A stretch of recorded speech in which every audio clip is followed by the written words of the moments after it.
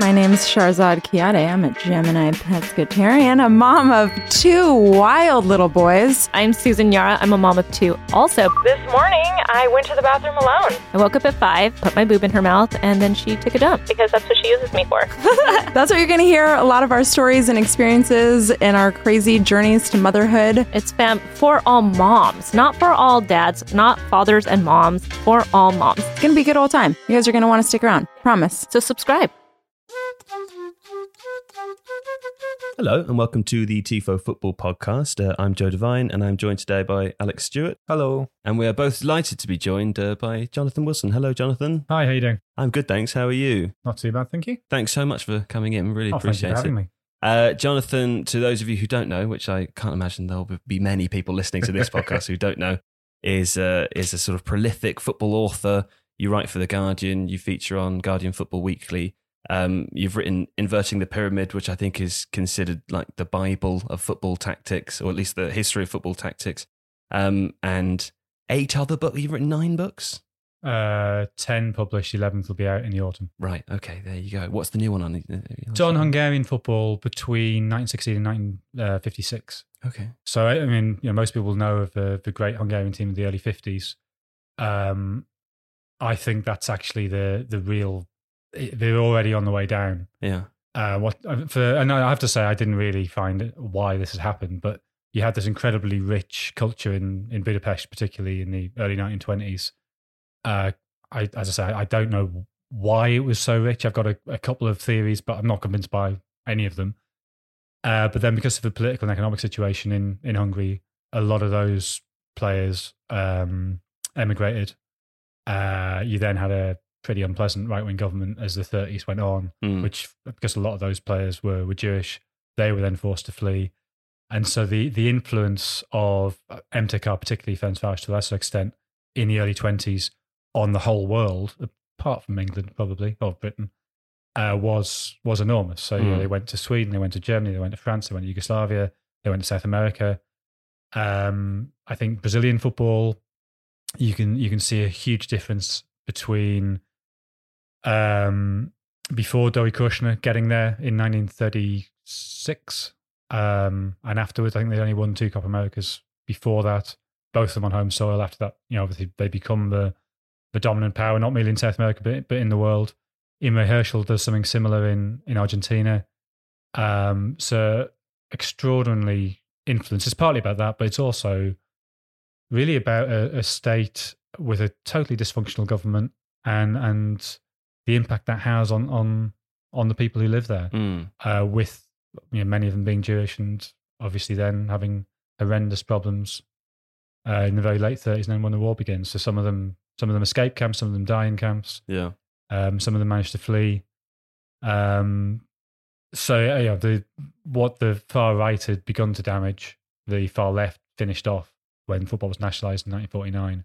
So you got essentially all the best players are congregated at Honved, which was the army club, but the culture that actually produced those players was no longer there. Right. So then you have the uprising in 56, a load of players defect, Puskás most notably, but also the entire under-21 squad was in Geneva and not a single one of them went home. Right. So they lost not merely their biggest stars, Koksic as well, Szybor,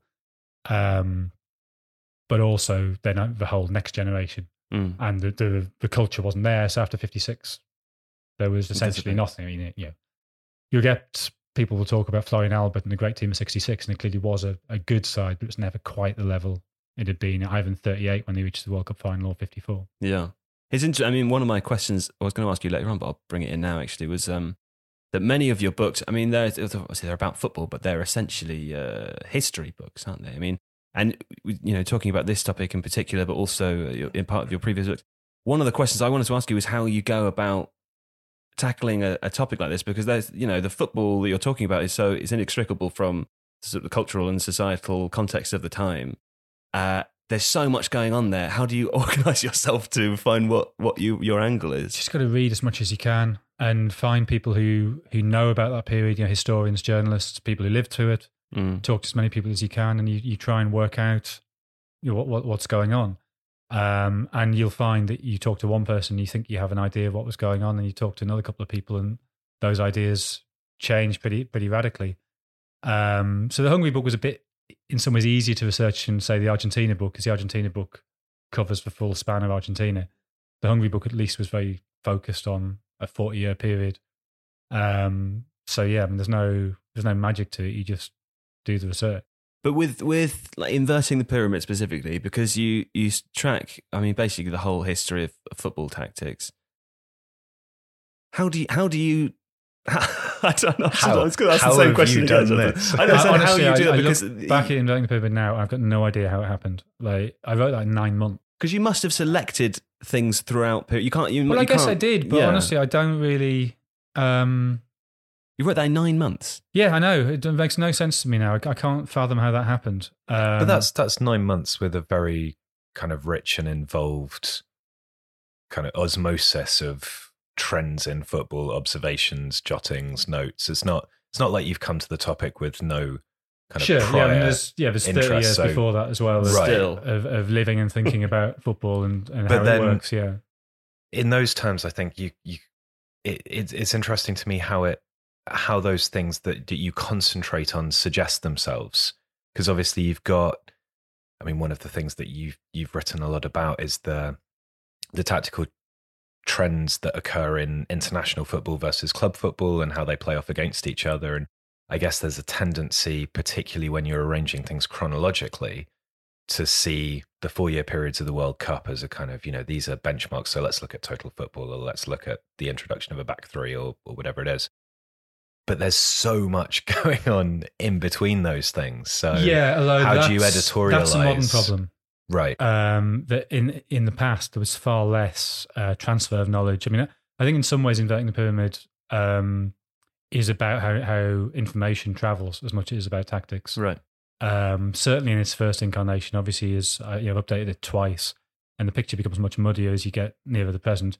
Partly because you don't have a perspective to know what's going to endure and what's important, but partly because the modern world of transfer information is so rapid that it's very hard to trace influences.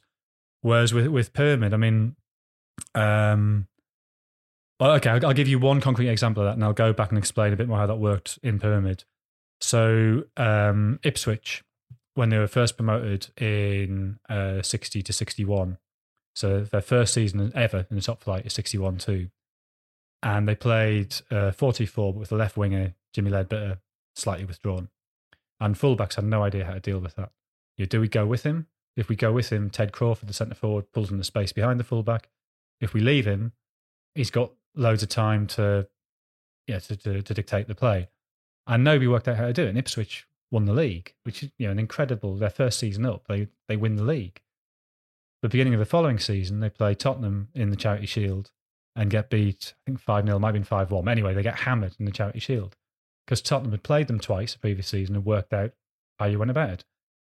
That just wouldn't happen today because managers would see after 3 or 4 games, oh, they're doing this weird thing with the left winger.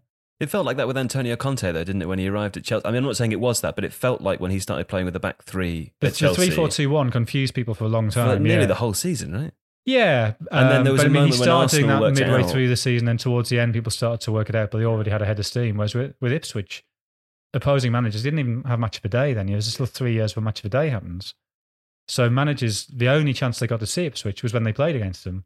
And it's kind of already too late by then. I guess maybe they could have seen them in a midweek cup game or something, but essentially they didn't see them. Mm. So obviously then development is much slower. But with Pyramid, I'd written a piece for 442. It was about 10,000 word piece that ran over 2 issues on, I think it was just on 10 key tactical developments. And that was based on some stuff I'd read for Behind the Curtain, which is my first book on Eastern European football, about Hungary and about Puskás, and about why Hungary tactically so troubled England. And you could sort of see a route up to that, and you could see a route beyond that, but I hadn't really made the links that hard. So Pyramid was a very sort of pragmatic decision. I was sitting there with my agent, and I said, what do I do next? No, I've just done this thing for 442 on tactics. I can maybe expand that. Oh, that's okay. Let's give that a go. And so I thought, right, I've done loads in Eastern Europe. I don't need to go back to Hungary or to Russia or Ukraine for Lobanovsky. But I've never been to Argentina or Brazil, and clearly I've got to look at Bilardo, I've got to look at Menotti. And then as soon as I went there, I realized, this is a whole other world. But also, I found out about, in some ways, I think it's the most important thing in the book. Everybody in Brazil, everybody at Flamengo was talking about Dori Kushner and how he turned up, and he didn't try to introduce what we would call a WM. I think it probably wasn't a WM as we know. I think it's probably a Hungarian version of that. But anyway, he wants to change from a 2-3-5 to a WM. Will you just explain for people listening who don't know what a WM? How So would it look okay, like? from the 1880s onwards, 2-3-5. So 2 fullbacks, 3 halves, 5 forwards.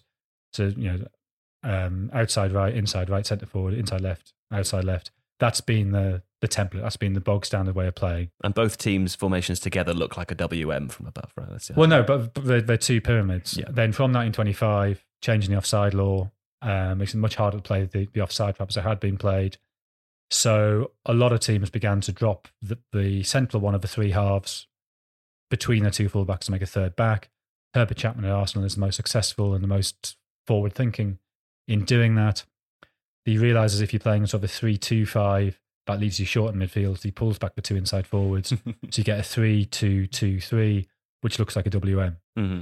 And that slowly gains traction across Europe, although the tendency was to play the centre-half slightly more advanced. You're still a sort of creative player Right. in Italy or Austria or Hungary, whereas in England he'd very much be a stopper centre-half. He was the overcoat who hung on the shoulders of the opposing centre-forward.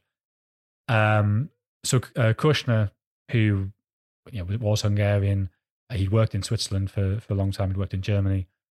He takes his version of that, which I think is the Hungarian version, so this slightly more attacking centre-half, takes that to Brazil, takes it to Flamengo, and there's resistance there. They don't like it. They think it's too defensive.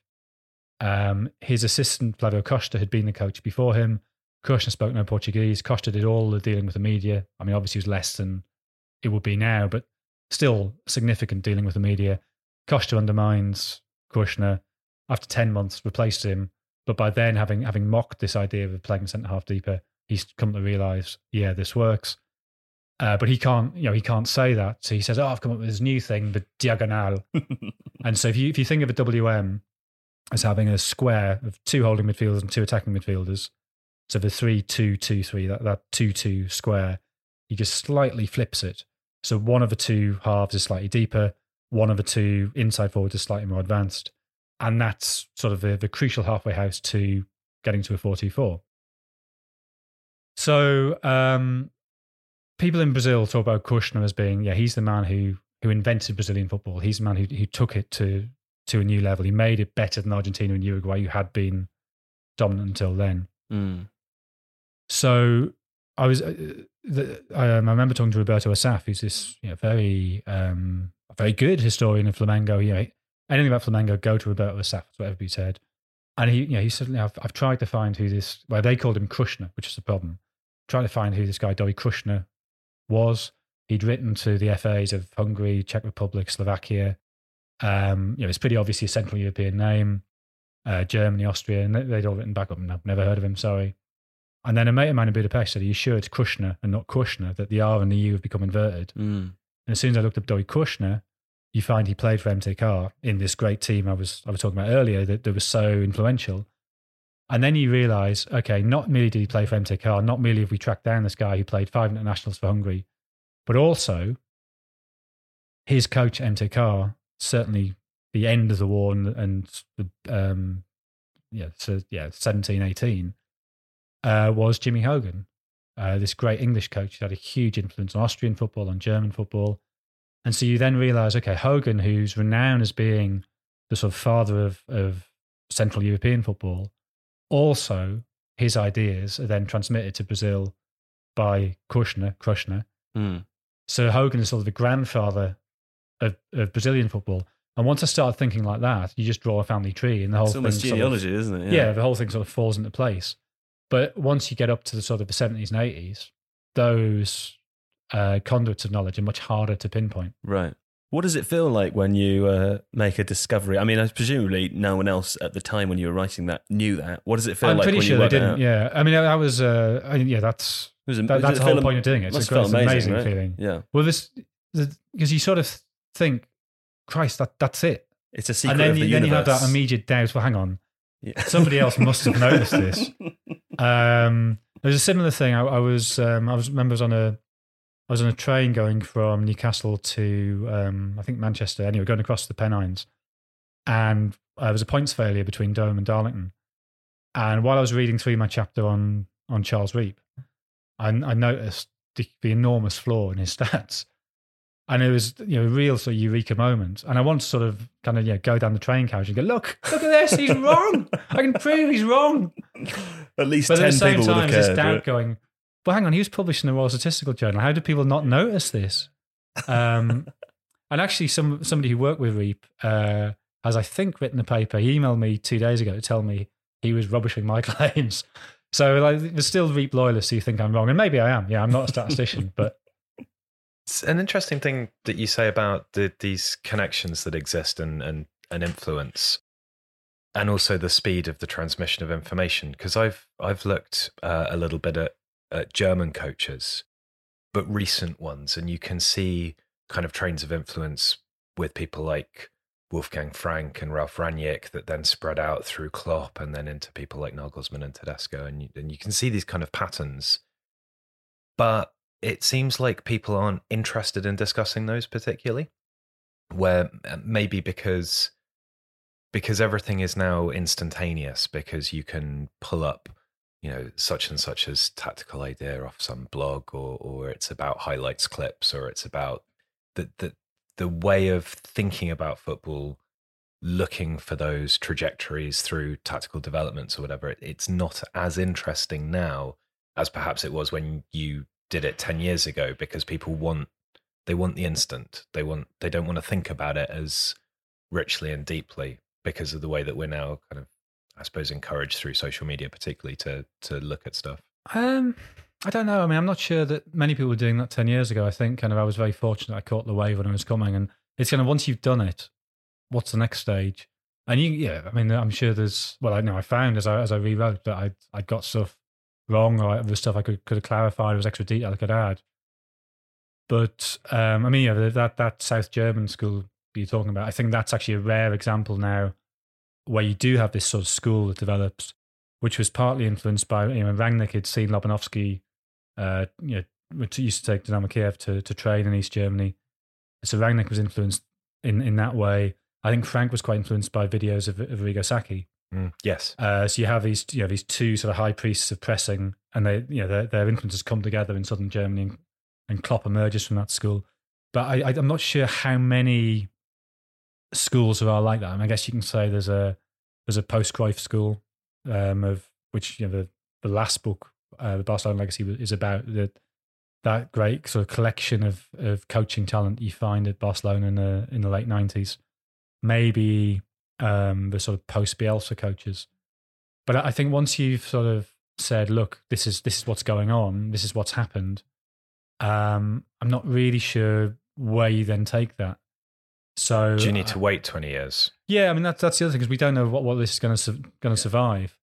I mean, Rangnick is, I think, a fascinating case in somebody who, I think he himself struggles with the pressure of being a coach, but he's clearly a profoundly influential thinker. And I think he, with Red Bull, he sort of happily found the right role for him, which is as a sort of sporting director rather than necessarily a coach. But again, I mean, once you've isolated that, what's the follow up? Where do you go next? So I'm not sure if people aren't interested in it. I think it's just that it's a journalistic cul-de-sac. With journalism, you're always thinking about what's the follow up, what's the next stage, what do I do next? And maybe with that isn't so possible. If you look at Inverting the Pyramid, though, for me personally, as somebody who read it quite early and was quite influenced by it, as you could probably tell by the stuff that I'm doing now, I wouldn't view that as a work of journalism. I'd view that as a work of historical writing. And I wonder whether you, as an author who straddles both who's sort of a long form writer in terms of book material, which I think is history that happens to be about football, but also a football journalist who is under pressure to kind of churn pieces out fairly regularly and keep a presence and pay the bills and all of those things. What's the tension there in terms of how you go about interrogating these things? Something might be a journalistic cul-de-sac, but is actually a very rich source for a deeper, longer historical interrogation. Yeah, possibly. And I know what you mean about attention. That's not how I sort of experience it day to day. I enjoy doing both. I kind of.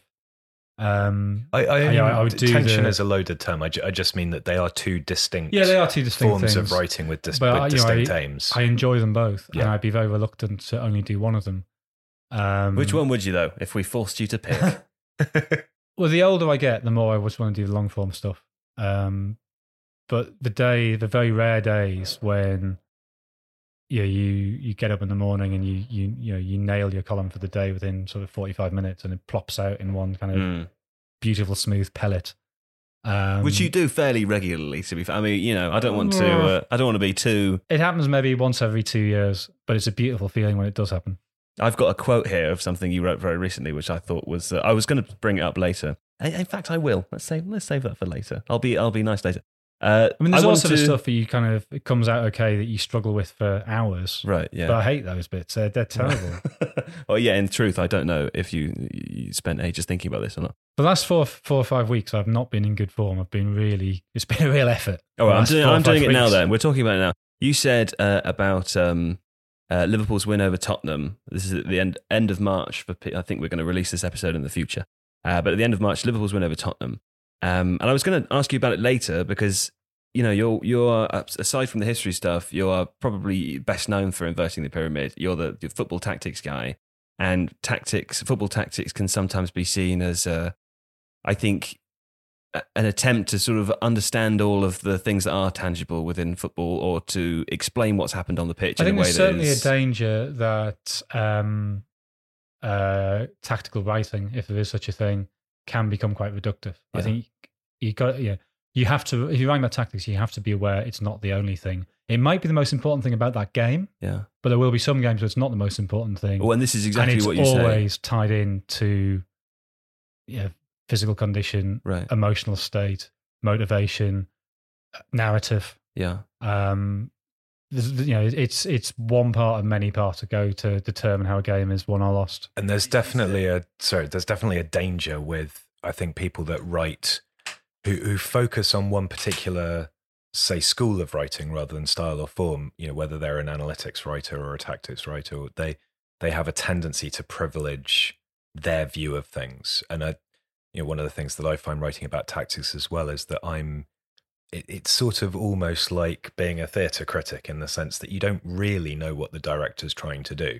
You're inferring from what you're seeing certain patterns, but it's no more concrete than that. Sure. I mean, there are very occasional moments. So, for instance, when United won away to PSG, when you saw Solskjaer on the touchline, you could lip read him saying 4-5-1. So you know exactly what he's doing there. And the only reason he could have been doing that was because he saw PSG were on top. This is early in the second half. And he wanted to kill the game for 20 minutes, which is exactly what happened. Then he brought on the 2 kids as he ramped up the pressure later on. So there you have a very clear idea. But I agree with you. And you got to write. You got to make sure you write in a way that acknowledges, absolutely, that you don't necessarily know. But I think with these the 2 newer schools of writing, and by which I would say tactical and analytical, is that there is that kind of awkwardness, almost a slightly confrontational aspect to it, because they're new. Because particularly with tactics writing, there's you, then there's Michael Cox, and there's a load of different imitators that are working away on blogs or whatever, that they feel they almost have to be punchy. They have to be. Yeah, well, I think there's also tension there between there is the pack that goes to games, which is very resistant to outsiders, and I can see why they sort of slightly disdain the people who don't go to games. But I equally think there's a value in people who analyze stuff from screens. I happily sort of have a foot in both camps and sort of longevity has allowed me to be accepted by the pack. But yeah, and so I think because the tactics analytics writers are disdained by the pack, maybe that creates an aggression that is not helpful. Yeah, I'd agree with that. Mm. Well, you said in this blog that we were talking about, I think it was in the Guardian, and you were referring to Klopp's second half double substitution that he made against Tottenham. You said in cold tactical terms, his substitution made little sense, but emotionally it was precisely what Anfield needed.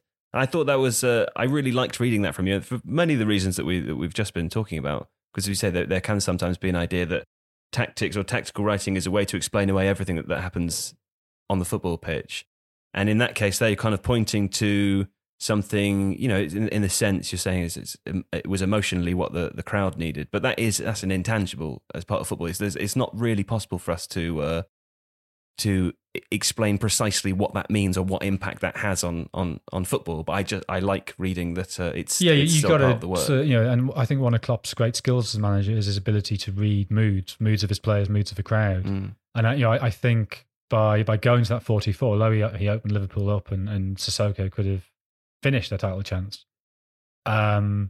he sort of said, "We're attacking, we're going for the win here. It's we're on the front foot." Any sort of tentativeness there might have allowed that wobble that had culminated in the Tottenham equaliser to get worse. But he shifted the emotional pattern of the game. And you think he did that on purpose?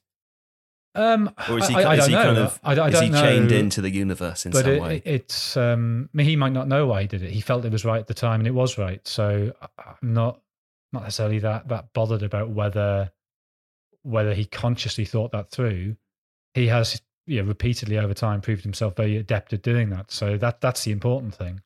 The precise nature of his thought processes, I'm not even sure he would know. So yeah, that's why I find interesting though, is imagining what he is thinking, or if he's not, how that works, on what level he understands that. I mean, I find him to be a really interesting character, and I read I think it was Rafa Honigstein's book on him, which shows there's a kind of a synthesis of tactical thinking, but also, like you say, mood reading, emotional intelligence, that sort of thing, which even if you go back to Mourinho, Mourinho was one of the early people, I think, to be very interested in. Yeah, and he was great at that, and somehow has lost the ability to do it. It's fallen away now. And I think that's because players have changed rather than he's changed. But you hear that from he's changed in relation to the players. Yeah, that's right. Yeah. He has not adapted to the way players he's not adapted to how they are now. And well, okay, I think that, yes, that is broadly the issue. I also think, though, that what happened to him at Real Madrid, where he found a dressing room that resisted and resented him, he has spent less time on the training pitch since. And I think he was sort of burned in a way he hadn't been burned before. And I think that possibly has changed the way he deals with players. What do you think he does next? Got absolutely no idea. I find that fascinating. Yeah. My suspicion is he goes to China or the Middle East and makes an enormous amount of money. James Montague thinks he's going to go to Qatar, manage Qatar for the World Cup. Yeah, I mean, I think there's a possibility Guardiola does that. Sure. That would be a closer link, wouldn't there, at least? With Xavi's work over there and everything.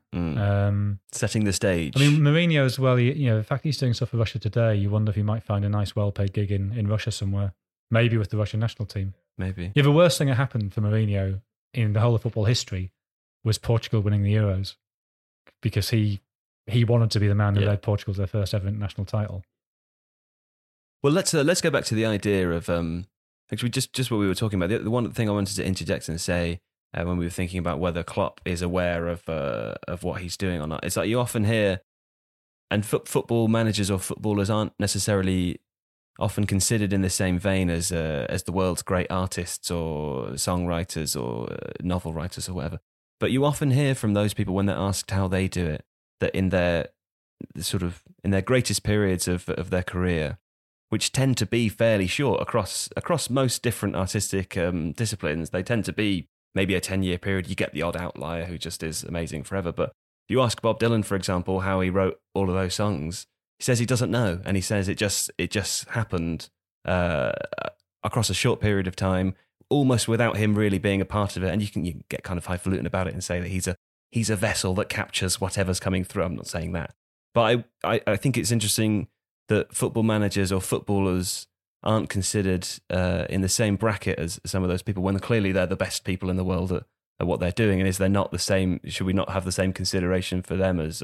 I think there's a really good parallel there, because I think football is a skill that has technical components that can be practiced and improved. But there are people that can see a pass like Messi or Gascoigne, and there are people who can't. And the execution is what you bring up to that. But the creativity, the ability to be instinctive and just do stuff that you probably can't explain, I think is something that separates the very best footballers from the ones who are very assiduous and practice a lot and are physically very capable, but just can't do that. And that's I think why that is like an artist. Well, that's why I think that your writing particularly is fascinating to me, because as you say, you experience those kind of wow moments where, for you at least, it connects all in your head, and that is an example of feeling like you're capable of explaining at least a part of the kind of massive, intangible nature of football, which personally I find very interesting. I wanted to go back as well to talk about the way that information or the communication of information is sped up over time, because we had a question from a listener as well, which we can come to later. It reminded me that Tifo did a project with Liverpool a few months ago, where we made a video about Red Star Belgrade's game against Liverpool in 1973. And the script came from the guys at Liverpool, and their take on it was that it convinced Bill Shankly at the time to revolutionise the way that Liverpool played based on what they'd seen from the Red Star Belgrade team.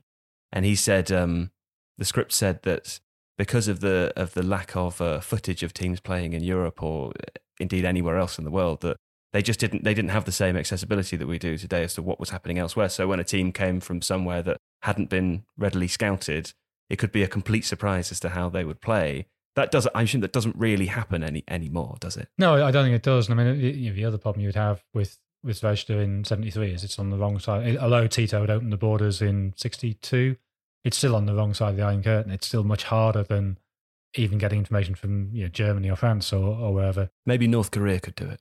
Yeah, I mean that's genuinely true. Yeah. The only country, the only place where you could genuinely have some new tactical development that happens without it being scrutinized to death within 2 or 3 weeks would be if North Korea somehow did it. Maybe that's the game plan. Yeah, we never know. But another question from a listener as well, which connects in something I wanted to ask you, is for your process of writing Inverting the Pyramid, for the much older stuff where there is no footage. How do you go about researching that? How reliant do you have to be on what other people have said about it, or how do you? Yeah, I mean, you do have to be. It's the only way you can go about it. I mean, with Pyramid, what I found was most countries had a pretty well developed idea of their own tactical development, but hadn't linked it up with other countries. So in that sense, my job was one of synthesis to take those histories and weave them together. And you are then reliant on them having done the job properly, but you back it up by reading contemporary reports, whether in newspapers or magazines. You talk to people who, I mean, certainly from the war onwards, you can find people who were around and who can remember stuff. But yeah, pre-war stuff is you are almost entirely reliant on the original sources. Do you think this might sound like a very bizarre question, but do you think, given the nature of that research project and the fact that you're synthesizing the kind of tactical identities as reported from a variety of different countries, and Argentina with the Criollo style, which you talk about as well in your book there, with Brazil having its own style, Hungary, all these kinds of things. Do you think it needed to be an English person who wrote that book? Because from a kind of almost imperialist perspective, football is birthed here to a degree, goes out into the world, and doesn't just become rooted in that country, but also in some ways becomes a kind of an expression of difference. And you then need to step back as, English, we haven't really given much to the world of football subsequently. So it's sort of needs... Come on, Gareth Southgate. Yeah, I like Gareth Southgate, but you know what I'm saying? That it has to be somebody who's looking at those traditions as responses to the English tradition that then fell away. Yeah, I mean, I hadn't thought of that, but that is true. Yeah, and maybe that's actually coloured the way it was written, and maybe that is a bias that somebody from another country would find and would object to parts of it. But yeah, I don't mean it as a bias. Yeah, there is a natural bias that this is true. Every single country that I dealt with, football was introduced there by British people. I think that's true. Well, I think, but that's got to be true for pretty much every country. Yeah, but then I'm then looking at the divergence from that, and in some countries, I guess that was pretty conscious. I mean, certainly in Argentina, it was a very conscious process of what are we? We're not sure, but we're definitely not British. That's the one thing we can definitely say, and we'll call not Britishness being criollo. Which is a really awkward term. I'm glad you pronounced it correctly because mine was way off. Well, no, yours is the Peninsular Spanish way of pronouncing it. I instinctively went for the Argentinian version, but in the same way, I would potentially call him Gus Pochette. Oh, right. Okay. No, would not have known that. As we said before, you've written loads of books. You've written 11 books, did you say? 11, yeah. That's 10 a lot published. of books. The 11th will be out later this year, yeah. So my maths here is wrong because I thought you'd only written 10. But that works out since you started as about one every 18 months, which is quite prolific. Yeah, it's more than that. Yeah, because the first one came out in 2006. Yeah. So 11 in 13 years. Yeah. Right. Yes. I mean, which, given Angels took 3 and a bit years to write, is one a year apart from Angels. Well, so this is what I wanted to ask, and this is maybe a more personal question for curiosity of my interest in anything, but presumably that means that you're coming up with the idea for the next book before you finish the one that you're working on at the time. Yeah, I mean, essentially, I love money.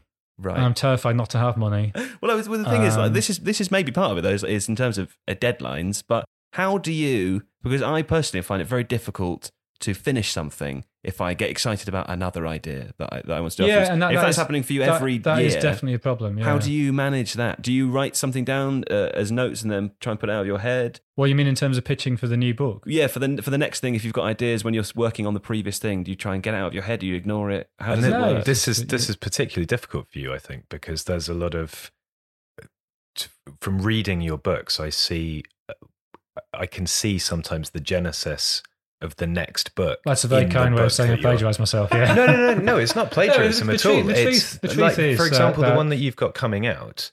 The origins of that initial kind of that larger story come from your research into how Brazilian football was changed. So you can see these things being consciously or unconsciously filed away. This is an interesting thing. This might go somewhere later. The pyramid is the text for everything that follows. That I expand bits of that. Yeah, but you said Behind the Curtain was the thing that made you think about. Yeah, but that's also in Invoking the Pyramid. The great Hungarians of the early 50s and then how that links into Brazil of the 1930s. So.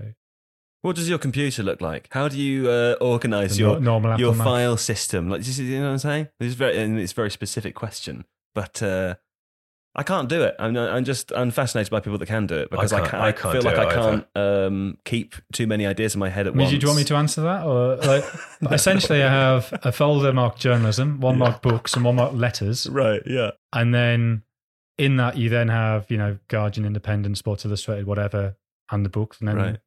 Yeah, it flows out from there. But and what about so I've got head? everything since 2004 is all on the same laptop, which creates some very odd things. So I was at Leicester v Fulham the other day. Well, I guess not the other day by the time this comes out, but 2 months ago by the time this comes out. We're recording this on the 3rd of April, by the way. And it occurred to me I hadn't been to Leicester since the game when they beat Chelsea. It was Mourinho's last game as Chelsea manager.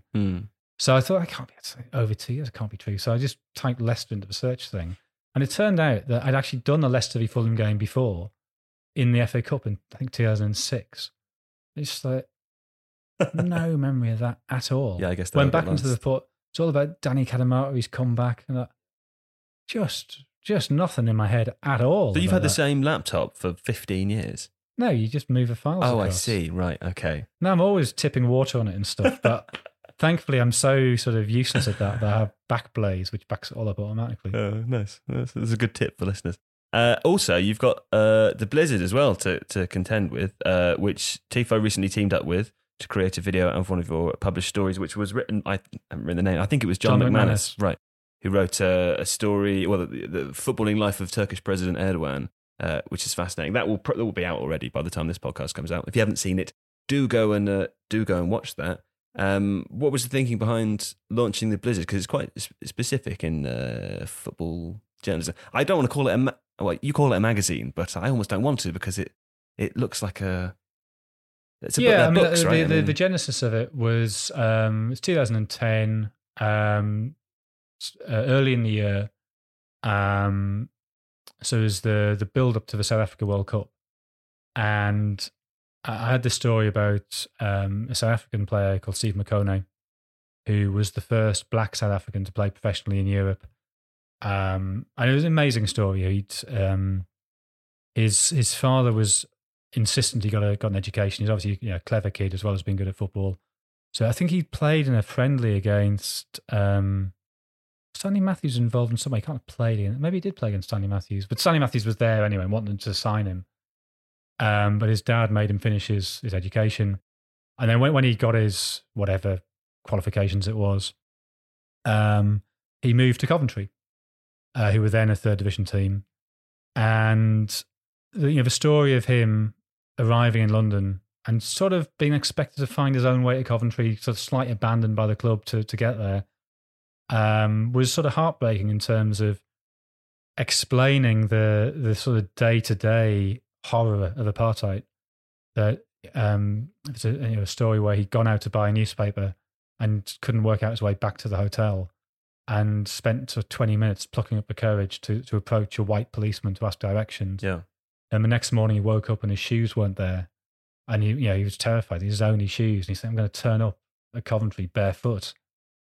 And he realised that the maid had taken them off to clean them. And he just could not conceive that a white maid would take a black man's shoes to clean them.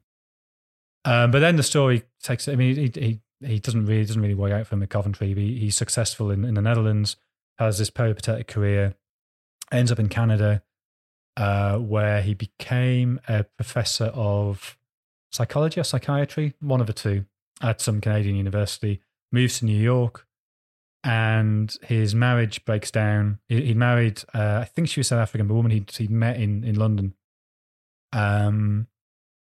And he loses the case for custody of their kids.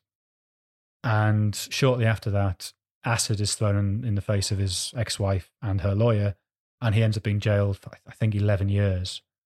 There's a Dutch journalist had researched it, and he turned up letters between the CIA and the South African security forces, where the South Africans essentially say, "Can you take this guy out?" He was a very outspoken pro-ANC activist. So what I honestly don't know whether he was framed or whether he did it. He always denied it, but I just don't know. But the story is amazing. And I pitched this around to various people in newspapers. So I'll give you 800 words. Not an 800-word story. It's it's a 2,000-3,000 word story. 442 magazine was sort of, oh no, we need positive stories ahead of the South African World Cup. So I was sort of raging that this kind of fantastic story that was entirely appropriate with the World Cup coming up couldn't find a home anywhere. I was up in Sunderland a lot at the time. My dad was very ill. And it was so one night, it was just before Sunderland played Bolton, and it was under Steve Bruce. We got a 100-odd day run without a victory, and we beat Bolton 4-0 or 4-1 that night. Darren Bent scored a hat-trick. But we were in Fitzgerald's pub that night, and I was sort of raging about this story I couldn't place and saying, what writers need to do, we need to make our own magazine, and we want to ignore all the advertising, ignore all this nonsense, and we should have a profit share. So maybe we don't make any money, but at least we get the stories we want to write, we get them out there. And then a mate from school who was sitting next to me went, "Well, you know what I do for a living, don't you?" It's like, "Yeah, you're a designer and you're a designer and publisher."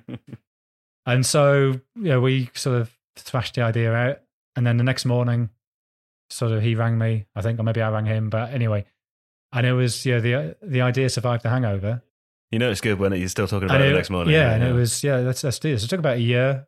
And I went around a whole load of journalists and said, "Look, you must have a story that's your equivalent of a Steve McConey story." Everybody had at least one. And so we launched April 2011. So yeah, we're just entering our 9th year, which is Yeah, a sort of incredible thing. Something like 33 issues now, 34?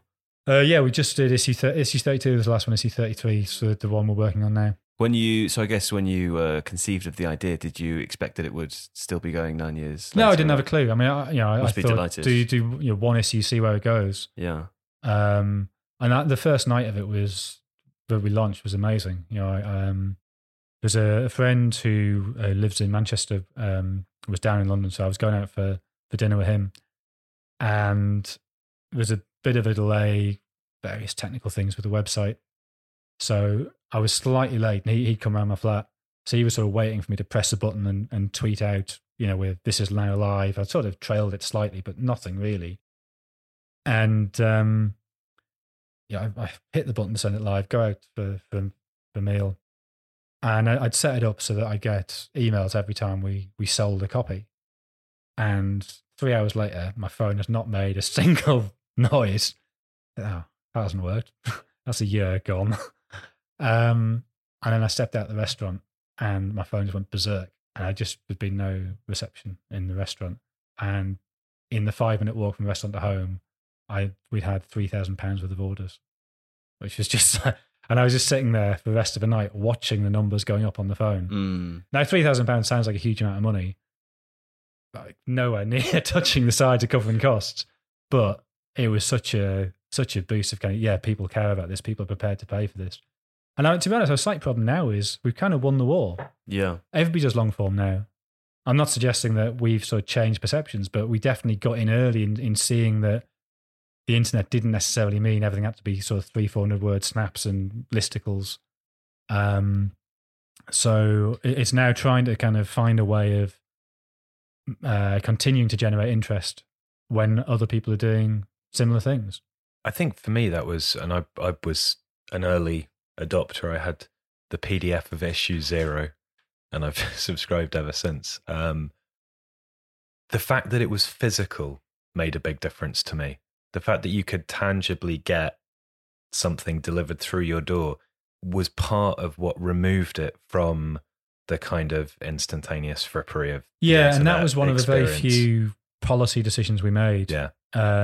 So there was me and Peter, the designer, publisher guy, and he brought in a friend of his who's now a friend of mine, another lad from Sunderland, who used to work for Northern Rock. Which is, that's as solid recommendations I need to put him in charge of my finances. So the three of us sort of had these sort of thought meetings and kind of, I was saying, look, we can't just be another website. There's 100 websites launch a year. Why would we be any different? Why would people trust us? We need to make it a physical, an object you want. So we then had the decision, how do we price that? What spec do we make the physical copies to? Do we do it as cheaply as possible? And we came to the very happy compromise that you could get the E version for, I think you could get it for a penny. I think we changed that. Yeah, now. it was pay as you like for a while. Yeah, we'd still pay as you like up to a point, but that point has shifted over time. But obviously when you're launching, you can't expect people to pay for something that they haven't seen. But now everything is online behind a paywall. That model has slightly changed. But the idea was, if you're a student or if you're out of work or you just don't have very much money or you live in a country where you don't have the resources we have here, you can get it for a penny. But we'll also do you what I hope is a really nice object you want on your coffee table, on your bookshelves. And that'll cost you 12 quid because it's nice. And it's going to be good quality paper and a nice cover and everything. It's the Radiohead in Rainbows model. Yeah. Which I think worked quite well. And I think the physical aspect of it is, there's long form sports writing has definitely got antecedents, particularly in the American tradition. Although I think there is something in the way that you guys approached more the subject matter and the kind of the depth as opposed to necessarily just the form itself. But I do think what's noticeable is that subsequent to the Blizzard coming out as a physical thing, one saw an upsurge in football magazines, physically made football magazines. Obviously, there was 442, there's World Soccer, but a lot of people doing particularly stuff in the sort of football fashion, crossover space, football culture, that kind of thing. That definitely came post-Blizzard. And I think in part because the idea of a thicker, more interestingly produced, not a kind of weekly disposable. I mean, I don't have anything against 442, but it's 442 is sort of the tabloid end of the. Well, I mean, it went. 442's had many guises, and I sort of stopped writing for them when it went very much at the younger end of the market. I think it's now. I think it may be coming back into James Brown's taking over the editorship after two editors who saw things in a different way. Maybe it's the politest way of putting what I think about that. And so, I suspect it is coming back to what it was in its sort of 90s and early 2000s heyday. Hopefully it is. Because it's still different to Blizzard. It's still... Oh, yeah, but I don't think we're occupying the same space in the market, so I would love it to go back to what it was. But it sort of... It felt to me like at that particular period, 442 was sort of like Shoot, but with longer articles. Yeah, and a lot of stuff based on what boot manufacturers would let you talk about. Whereas the Blizzard was sort of saying, in a physical form, in a form where design is considered as well as content, you can talk about football and you can talk about it in a particular way, which works in a magazine that you can buy in a shop or off the shelf or whatever. And other people seem to see that and go, oh, well, we can launch a grown-up, clever sports magazine. And actually, it's not just limited to football, but whether it's Glory Mag or Athleta or even people like Mundial further down the line, I think that kind of kicked off the physical aspect of that. Yeah, I mean, maybe I'm wrong about that. Who knows what influence we had? I mean, I know we definitely had an influence over Night Watchman, which is the cricket version of that. Yeah. I mean, an influence to the extent that I'm on the editorial board of Night Watchman. And then, they don't look dissimilar. No, from a design perspective. That's there was and we're now owned by the same people. I mean, we clearly had an influence over Night Watchman.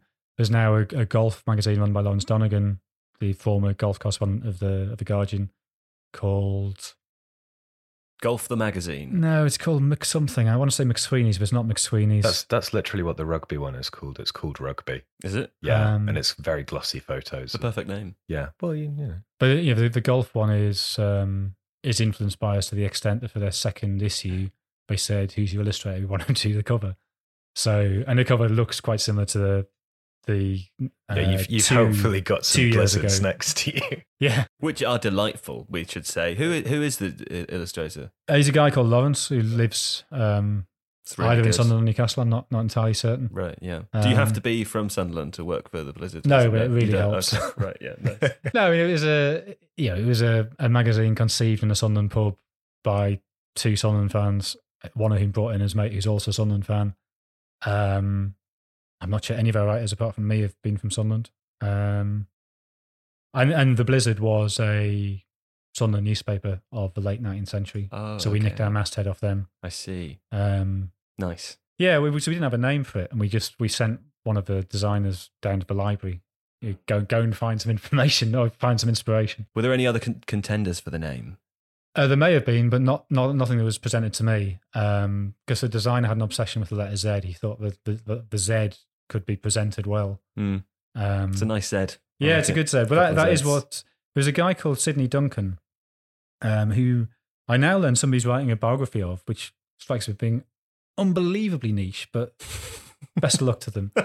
And Sidney Duncan, I'll come to the interesting bit about him after I've told you about the newspaper. He set up this newspaper to promote his own political career, and it ran to 12 issues. I think it was weekly. But after, I think, 8 or 9 issues, he doubled the price because he said he was selling too many and that was proving a burden to him. So he was trying to reduce sales. But he was a survivor of... Have you heard of the Victoria Hall disaster? No. It's an astonishing thing. I really don't understand why it's not better known. but I think it was 1879, around then anyway. But Victoria Hall was this theatre in Sunderland, and before Christmas there was this sort of kids' variety show. And at the end, they were giving out presents on the stage. And the kids upstairs were worried that they'd run out of presents before they got there. So they went racing down the stairs, and the doors at the bottom were locked. Mm. And the doors opened inwards. And by the time they got to try and unlock the doors, the bodies had piled up to the extent you couldn't get the doors open. I think 183 kids died. But Duncan was there and survived. So that's why it's after that all public buildings in the UK, the doors have to open outwards to prevent that issue of bodies piling up and stopping you opening doors. But I mean, it's hard. Yeah, it's one of those things. If you grow up in Sunderland, you will have seen the memorials, because there's one in Mearnall Cemetery, which is very near where my mum lived, and there's one in Barnes Park, which is sort of the big park in the centre of town. And so I think everybody, maybe it's just my granddad was morbid and kind of enjoyed pointing them out. But I think people will be aware of it. But it's quite a hard thing to conceptualize. If you think 183 kids. Yeah. I think that is, in a city of 200,000, 250,000 maximum. Yeah. That is a generation of kids gone. Yeah. So I it's something that I think I will end up writing about in some form later on. Just sort of the impact that must have had on the town. Yeah, that's terrific. Yeah. Do you mind if I ask you a question about Jonathan Wilson as a child? That's an unpleasant segue, isn't it? I could have been more sensitive about that. That's awful. Yeah, maybe should have taken more time to think about how to phrase that. But let's not laugh, because that was other football journalists that I've spoken to, Jonathan, say often that they write about football because they weren't good enough to play football professionally. Is that true of you? No, I should be a player. Right, yeah.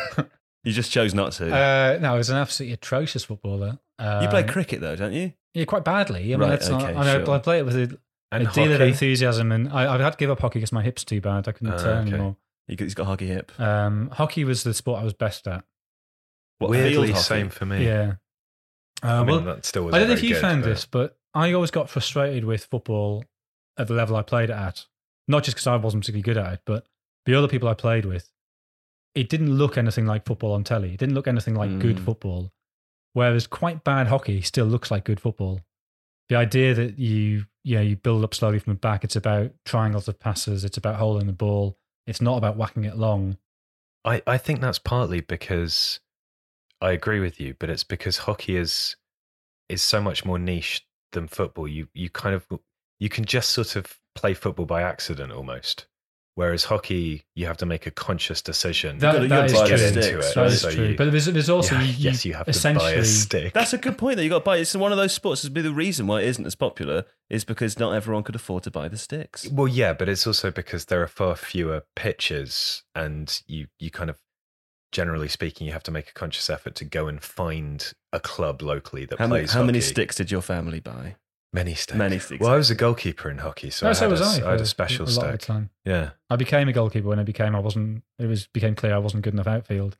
But I went back outfield when I got to university and realised the college kit wasn't good enough, and it still really hurt. Whereas the school kit had been good enough, it didn't hurt. This is almost the same as me, except when I got to university, the guy who played for our college was just way better than I was. So I became a really brutish centre-back. This is what happens at kids' sports, though. The same thing. I was tall, so I was in goal, or I was a defender. It didn't mean I was good at either of those things. But I was also described as Big Joe when there weren't any other Joes. You know, Did it was that hurt? It was a sad childhood. Yeah, it was sad. But yeah, I mean, yeah, from the age of sort of 5, I was writing stuff about football. Right. From the age of 5? Yeah. What were you writing at the age of 5? Well, about my teddy bears winning the championship and stuff. And, Right. Well, no, I mean, obviously being from Sunderland, like, desperately fighting against relegation. Oh no, we've another own seeded goal. in from early age. Teddy FC running into financial irregularities. What did you want to do then? Was it that? Was it always that? No, I didn't know. It never occurred to me, to be honest, until I'd failed at being an academic. Right. Thank God. Mm. That would have been an awful life to have condemned myself to. But yeah, I didn't get funding to do a PhD, so Right. I thought, I'll I'll try to be a journalist. What Yeah. would it have been in? It What would have was been your in proposal? Imperial Constructions of Masculinity in Conrad and Kipling. And I've been accepted at York by Jonathan Dollimore, who was the absolute ideal man to do it. So all that sounded great, but without funding, I wasn't going to commit to it. I'd become pretty disillusioned with academia. I did my master's at Durham, and there were various things going on there that left me quite disillusioned. Yeah. I also remember going to a conference in Bangor where somebody was doing their PhD on aspects of the medieval in Terry Pratchett, and they had got funding. And there were plenty of people that I knew when I was doing mine that seemed to be doing work that was much more sensible and interesting, and it all seemed rather rigged and unpleasant in some ways. So My neck of the woods, Bangor. Bangor. I used to buy my goth clothes in a goth shop in Bangor. Okay. Yeah, it's horrible. I mean, we could have been there at a similar time. Yeah, maybe we probably would have been. Yeah. Are you okay for time, Jonathan? Yeah, I've got sure, A yeah. couple more. I could do one more question from me, and then we can go to the viewers' questions. The only one from me is: do you have any aspirations to write any fiction? If you haven't already, No, I'd love to. There's a couple of things I'm toying with now. It appears that getting book deals to do that is much harder. Right. But I think there's a great novel to be written about Edward Streltsov, the great. Now I know he'd do this. This would be terrible if he's nicked my ideas. Streltsov's mine. Streltsov, the great Russian centre forward who, shortly before the '58 World Cup, at the Soviets' final training camp before the World Cup, he went to a party on the last night and ended up being arrested and jailed for rape. And there's some dispute as to whether he did it or not, or whether he'd become inconvenient to the regime. And I think that ambiguity is, well, that's what Passage to India is, right? It's the ambiguity over whether Dr. Aziz did commit the rape at the Malabar Caves. You could have a very similar ambiguity there. But I mean, if you put me on the spot, I think he did it. But purely because I've seen KGB files where Marina Lebedeva, the woman he raped, she has 2 black eyes. Something bad happened to her that night. And the photograph of him from KGB files, there's sort of like 3 scratches on his cheek as if somebody has been trying to claw him off. But I mean, that's not entirely conclusive, but I struggle to understand what could have happened. The simplest explanation for that is that he raped her. And the simplest explanation is often the I truth, mean, right? I recognise that's not necessarily evidence that would convict in a court, but But in a novel, I would leave it ambiguous, I think. But or any of all of your fictional ideas, do they all relate to sports? No, I mean, I don't want to encourage you to give them all away. No, I so mean, that other people something write I'm them. sort of working on at the minute, and I've got no idea what form it might take. Lance Gibbs, the great West Indies off spinner, he played cricket for my local village in Sunderland, which I mean still seems bizarre. But essentially, Whitburn, the village, finished bottom of the Durham Senior League in 1961, and that autumn the ground was sold to a bloke called Laurie Evans, who was the vice chairman of Sunderland at the time, to a local builder, and he bought the land from the sort of the traditional Hedworth Williamson, who was a sort of traditional landowner, his family going back generations, because he got Whitburn Hall as part of it, and he wanted to build some flats, and he thought this was a way of currying favour with the village. So he went to the board meeting and said, "Right, we can never finish bottom again. What do we do not to finish bottom?" And somebody seems to have gone, "Why don't we sign the best bowler in the world?" And he said, "What would it cost?" And they went, $1,000. And sure enough, I think they paid him $1,000, and they also arranged him to get $1,000 writing a column for a local paper. So he'd taken in 60 to 61, Gibbs had taken a hat trick in Adelaide. And then between Whitburn signing him and him turning up the following summer, he took 8 for 36, I think, against India, in what's widely regarded as one of the greatest spells of spin bowling ever. So Whitburn had signed somebody who was clearly very good, and by the time he got there, he was genuinely the best in the world. And then he got injured.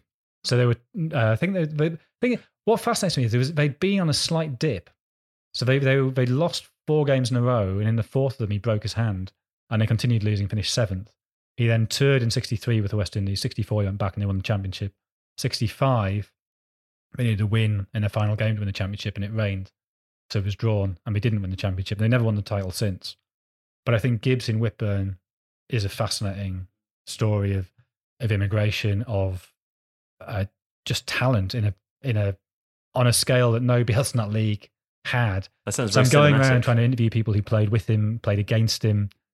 But then there's things that sort of link into my family and memory, and I wonder if I do some sort of Bruce Chatwin style.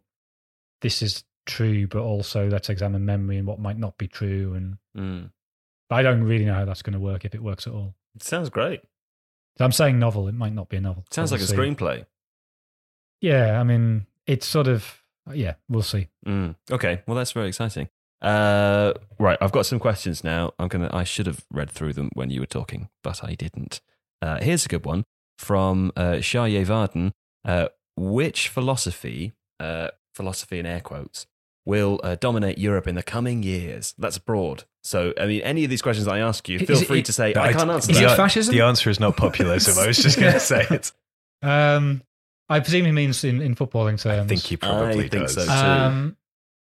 Well, I think everybody now, I think what Guardiola did at Barcelona has slightly skewed our perceptions of what is possible.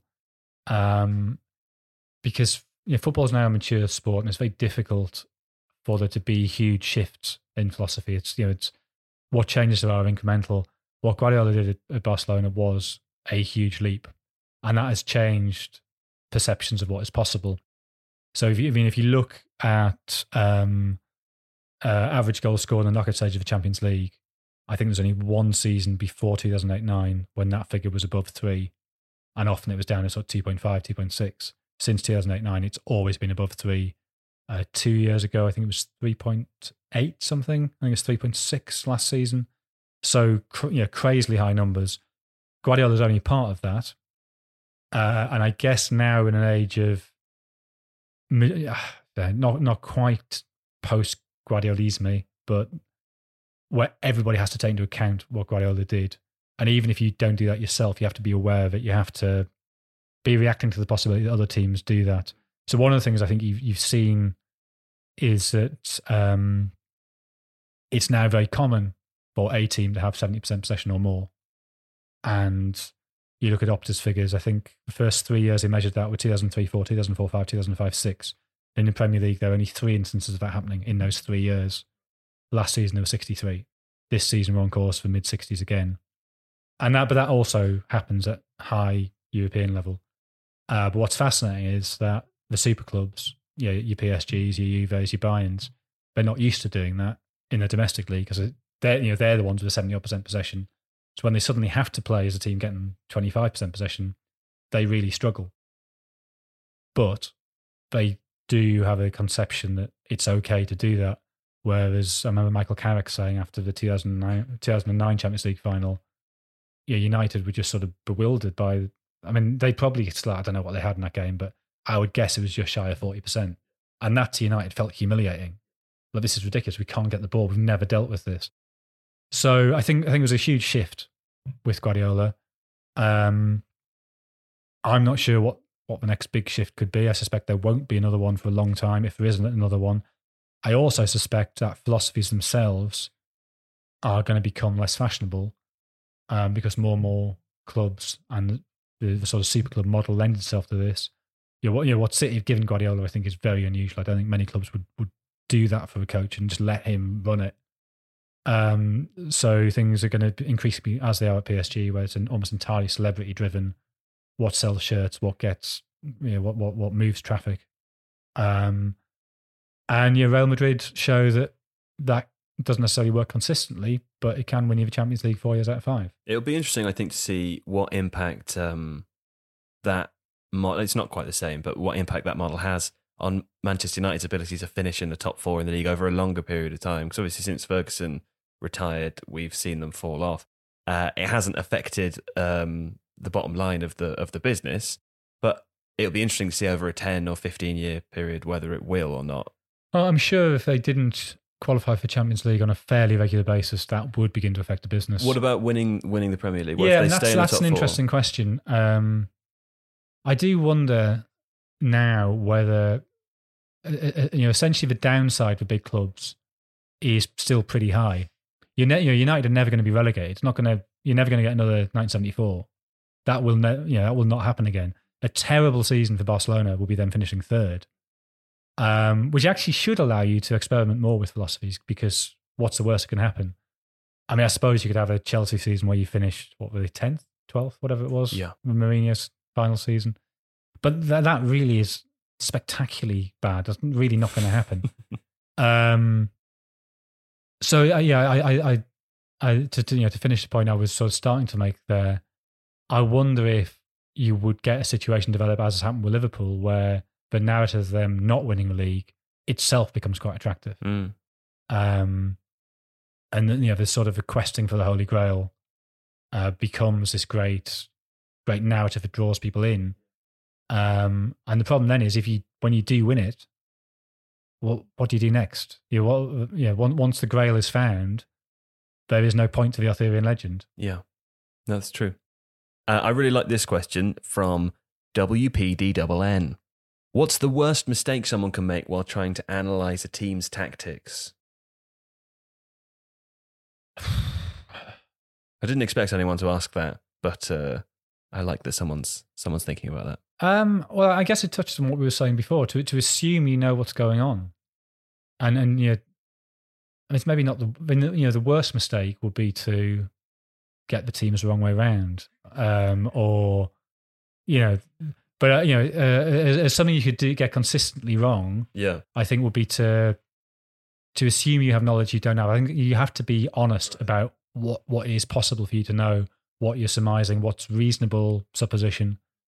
Often it's just a sort of turn of phrase. You can say that the right winger got the better of the left back.